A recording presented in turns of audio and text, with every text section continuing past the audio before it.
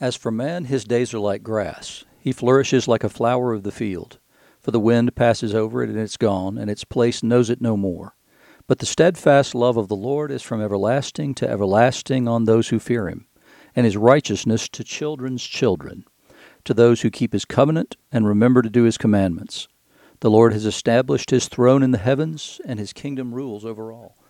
Bless the Lord, O you his angels, you mighty ones who do his word, obeying the voice of his word. Bless the Lord, all his hosts, his ministers who do his will. Bless the Lord, all his works, in all places of his dominion. Bless the Lord, O my soul. Those are verses 15 to 22 of Psalm 103, which is the psalm appointed for today, Friday, January the 7th, 2022.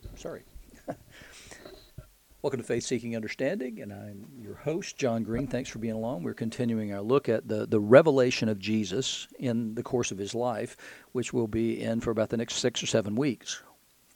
So beginning today, we're going to be in Isaiah 52, verses 3 to 6, in Revelation 2, 1 to 7, and in John 2, 1 to 11. Isaiah begins with, "Thus says the Lord, you were sold for nothing, and you shall be redeemed without money." They were sold into captivity in Babylon, and they were sold for nothing. They received nothing for that. It was not. It's kind of an allusion to what happened with Joseph back in the day, right? Because he goes to his brothers who threw him in the pit, and their plan is to sell him to Midianite traders who will then sell him into slavery in Egypt. And at least there, something was received. There was some value for that proposition, but here they're sold into slavery for nothing at all, and it's because of their sins that they've gone into, not slavery really, but captivity in Babylon. They treated them well there most of the time. They were given the opportunity to become Babylonians, and good little Babylonians, in fact, and they were encouraged to just let all that other stuff go and become good little Babylonians. And so here he says, but you're going to be redeemed without money as well. I'm going to bring you back myself. Thus says the Lord God, my people went down at the first into Egypt to sojourn there, and the Assyrian oppressed them for nothing. And that's part of the problem, and the reason that God, when he brings them back, I mean, he had a plan to bring them back because he knows all things, and he knew how long they would be there. What he didn't reveal to them in the beginning was why, what would be the impetus for bringing them back, and it was because God had set boundaries around the punishment for his people for their sins, and then he had allowed these other nations to mete out that punishment on his behalf, but they went beyond the boundaries that he had set. And so then he redeems his people, and that's exactly what this is referring to. My people went down at the first into Egypt to sojourn, which was exactly what happened in Egypt. They went there to sojourn in the days of the famine, and then the Egyptians began to oppress them when they became too numerous for them. And here it's the same thing. And so he's mixing these two all at one time. My people went down at the first into Egypt to sojourn there, and the Assyrian oppressed them for nothing. And so that's exactly what happened in the Babylonian, in the Assyrian captivity, is that they went there sort of to sojourn during the period of time that God had established for them to be out of the land, exiled from the land, and yet while they were there, then they began to be oppressed.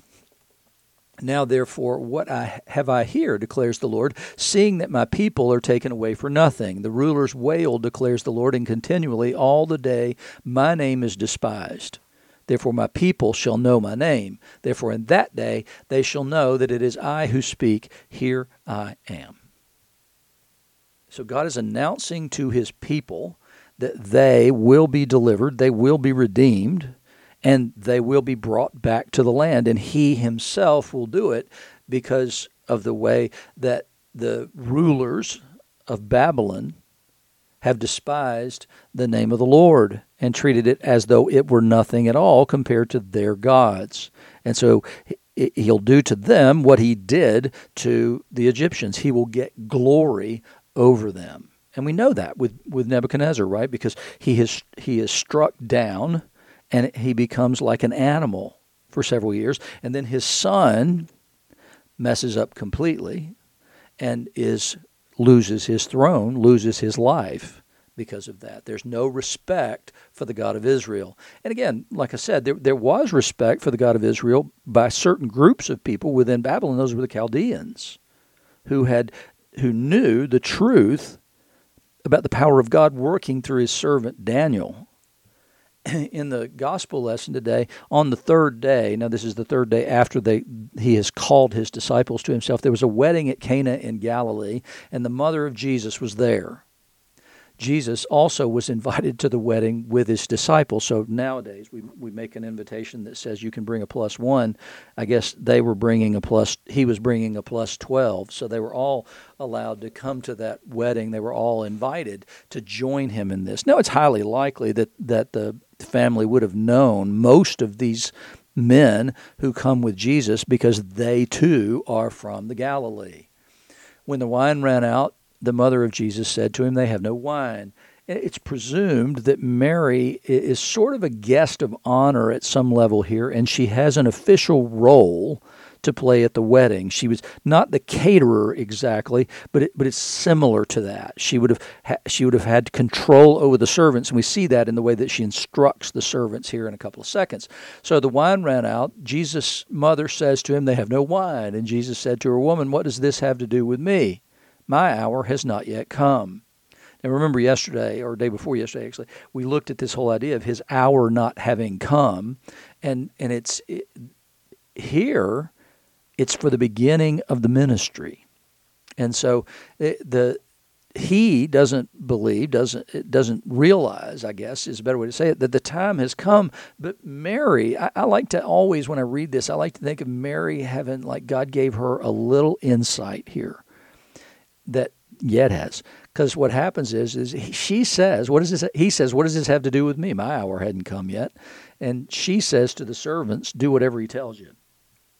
So she knows that something's going to happen here, irrespective of the conversation that they've just had and the things that Jesus has says. Mary knows that she knows that she knows that Jesus is going to do something here. And so she tells the servants, "Do whatever he tells you to do." And there were 6 stone water jars there for the Jewish rites of purification, each holding 20 or 30 gallons. So you got these huge water jars there, and those things are because one of the most important things in Judaism at that time, in that rabbinic Judaism, first century, first temple or second temple Judaism, was purification, that they were constantly concerned about defilement from everything. They washed their hands after meals because, well, there was salt at the meal, and a lot of salt for the region came from Sodom. And so if you use salt in your meal, and a portion of that could have come from salt in Sodom, so now I have to wash my hands to make sure that none of Sodom clings to me from what I've just eaten and touched. So there's this constant sort of OCD kind of thing going on that has to do with hand washing. It's one of the biggest tractates in the Mishnah, actually, has to do with washing of hands. And so there's an obsessive kind of thing there because there's a concern about defilement constantly. There's a fear of defilement by contact with the world. And the belief is that you can sort of wash off that defilement so that you're not ritually impure and you'll be able to go to the synagogue, go to the temple, all those kinds of things. There was a fear of the world. That part of this is part of the thing we don't, I think, necessarily see in the incarnation. What was a complete misunderstanding of the world that existed, and it's partly exemplified in this whole idea of the hand washing, and it's because that there's a belief, I guess, that you could contract defilement by almost any contact with the world. So Gentiles are impure. Anything a Gentile touched was impure. So there's this huge concern about defilement with the world. And so the fact that God came into this world and wasn't defiled by contact with the world, it tells us something different about the world and something different about other people than was understood at the time Jesus came into the world. And so he tells us his life, his willingness to come and live among us who are defiled, but not by contact with the world, but by our own sin, tells us something about the way that we should live in the world and the way that we should think about the world. And it's part of what Paul's argument has to do, for instance, in Corinthians, when he writes there about eating food sacrificed to idols, and what he's saying is you live in a veritable idol factory.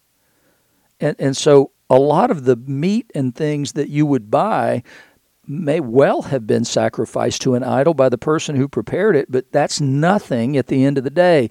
If you tried to keep yourself away from all that stuff, you'd starve to death.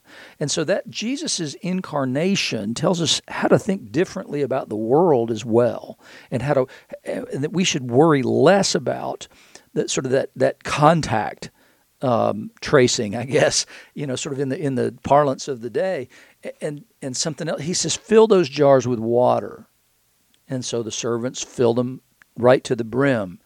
So there's no room for something else to be poured in there to adulterate the water.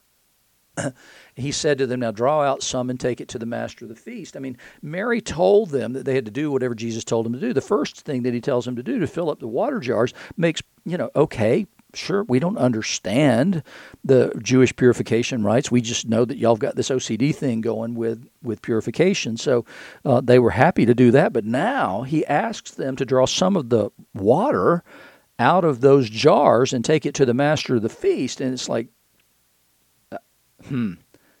that's not maybe, but they did it, right? I mean, so they take it to the master of the feast. And when he tastes the water, now become wine, and didn't know where it came from, though the servants who had drawn the water knew, the master of the feast called the bridegroom and said to him, everyone serves the good wine first, and when people had drunk freely, then the poor wine, but you have kept the good wine until now. Because, what most people would do is they would take the premium stuff and put it out first, and then when people had drunk some and their taste buds were a little bit dull, they bring out the shelf brand stuff, right? So here you go. Here's the cheap stuff, because you don't know the difference anymore. Your palate can't even discern this any longer. And this, the first of his signs, Jesus did at Cana in Galilee and manifested his glory, and his disciples believed in him. Now, what did they believe is an open question in John's gospel always. What level of belief do they have? They knew that he could do this thing. They knew that he did this magic trick, I guess, at some level, that he was able to do things. And there's a similarity there, right, between Moses turning the Nile to blood with this miracle. It's a similar kind of miracle. Taking water and turning it into something else. There's another group of people who had to have believed something too, and that would have been these servants who take this water, cum wine, to the master of the feast. They had to be absolutely astonished when the master of the feast said what he said, because all they did was take this, quote, water to the master of the feast, and then now he pronounces this is great wine. So the servants knew that Jesus had done something pretty extraordinary here as well, because this could have been a really bad moment for them, right? If they bring this water to the master of the feast and say, here, try this. But no, Jesus had done this incredible miracle. In the Revelation passage, we're back in the letters to the churches. Today it's in Ephesus. To the angel of the church in Ephesus write the words of him who holds the 7 stars in his right hand, who walks among the 7 golden lampstands. And that's the one that John said that he saw, was the one with the 7 stars in his hand walking among the 7 golden lampstands. So we know that this is Jesus. I know your works, your toil, and your patient endurance, and how you cannot bear with those who are evil. You've tested those who call themselves apostles and are not, and you've found them to be false. You know the Word of God. You don't have any patience for evil. You know the Word of God well enough to test the spirits when somebody tells you something. You know whether they're false or true, and you will not have any truck with those who are false. And you're working hard, and you're patiently enduring. They lived in a very pagan land. Where Ephesus was, it was like a temple of Artemis was there, right? Because we remember that from Acts when Paul is there, and the coppersmith decides, Paul's wrecking our business in idols. and we need to do something about this. And so he whips up the other artisans there and now makes this a religious argument rather than a commercial argument, because a commercial argument's not going to go very far. So now it's got to be, nope, it's not that he's ruining our business. Nope, it's that he is denigrating our goddess. So there was a temple to Artemis there, and it was a huge temple. And so what Paul is saying is that I know, or not Paul, what Jesus is saying here is that I know you live in a place where it's not easy to be a follower of me, but you've patiently endured and you've worked, and you have kept yourself from following after false prophets and false apostles, and they're to be admired for that. I know you're enduring patiently and bearing up for my name's sake, and you have not grown weary. But I have this against you, that you've abandoned the love that you had at the first. And how easy that can become for the church and for Christians generally is that now we've put our noses to the grindstone, and the work is the most important thing, the things that we do. But also when you're under persecution and you're under duress, from within or without, it's easy to lose sight of why we were doing these things. Now they're just good works. They're just good things that we do, but they're not coupled any longer with love. And so love has got to always be the motivation, but it's difficult to maintain that, and it's because of something I've said multiple times. One of the things that I regret more than anything else in my ministry, particularly here in Asheville, is that too often when there was any kind of opposition and there was pushback on anything, most of the time when I'm talking about inside the church, but one of the biggest mistake that I made was I fought the battle the wrong way. I ended up fighting the person or the people rather than fighting what was actually going on. I should have been on my knees fighting that battle. Instead, I'm arguing and fussing and fighting with people, and that was a mistake because love went out the window. Paul says, you don't fight against flesh and blood, but it's principalities and powers. And when we fight the right battle, then we can continue to work in love, even when those people are opposing us. That we're able to continue to work in love. And it's exactly what Jesus had commanded, is to love your enemies. So whatever that is, you love people. That's the commandment. And so that's the issue here is that they've become so patiently enduring, and they've been working hard, and they've discerned false spirits and all that kind of stuff. And the problem then becomes that they've gotten so task-oriented that they've forgotten why they do it, and they've forgotten to do it in love. And it's the thing that Jesus never forgot, and that's the reason that from the cross he prays, Father, forgive them, for they know not what they do. He continued to love and persevere while he worked and while he did the things that he did. And so he says, you've abandoned the love you've had at the first. Remember, therefore, from where you've fallen, repent and do the works you did at the first. He's not saying necessarily go back and do the stuff you were doing then. Stop doing the things you're doing now. No, do them that way. Do them with love. And if not, I'll come to you and remove your lampstand from its place unless you repent. Yet this you have. You hate the work of the Nicolaitans, which I also hate. And I've said this before. I said it not too long ago in reflecting on these same lessons. The Nicolaitans were those who said that you could do whatever you wanted to with the body. They had become people who said sex, those kinds of things, don't really matter. So it's open season to do, whatever you like, because ultimately your soul is not touched by that. That's only a bodily thing. And again, it goes back to the point I was trying to make with Jesus coming into the world. They're saying the opposite of that. Like you can't be defiled by contact with the world, and you can't be defiled by sin, because the sin only affects the body. It doesn't affect the soul, and the soul is the immortal and eternal thing there. And so you can do whatever you want. You have freedom. No, actually, you have license, was what they were saying. And so we've got to balance the freedom that we have in Christ against the reality of sin, and that our bodies themselves matter. So we've got to live in the world without being immersed in the world and being like the world. But we are to live freely in the world as disciples of Christ. That's the way we live in the world. He says, he who has an ear, let him hear what the Spirit says to the churches. To the one who conquers, I will grant to eat of the tree of life, which is in the paradise of God.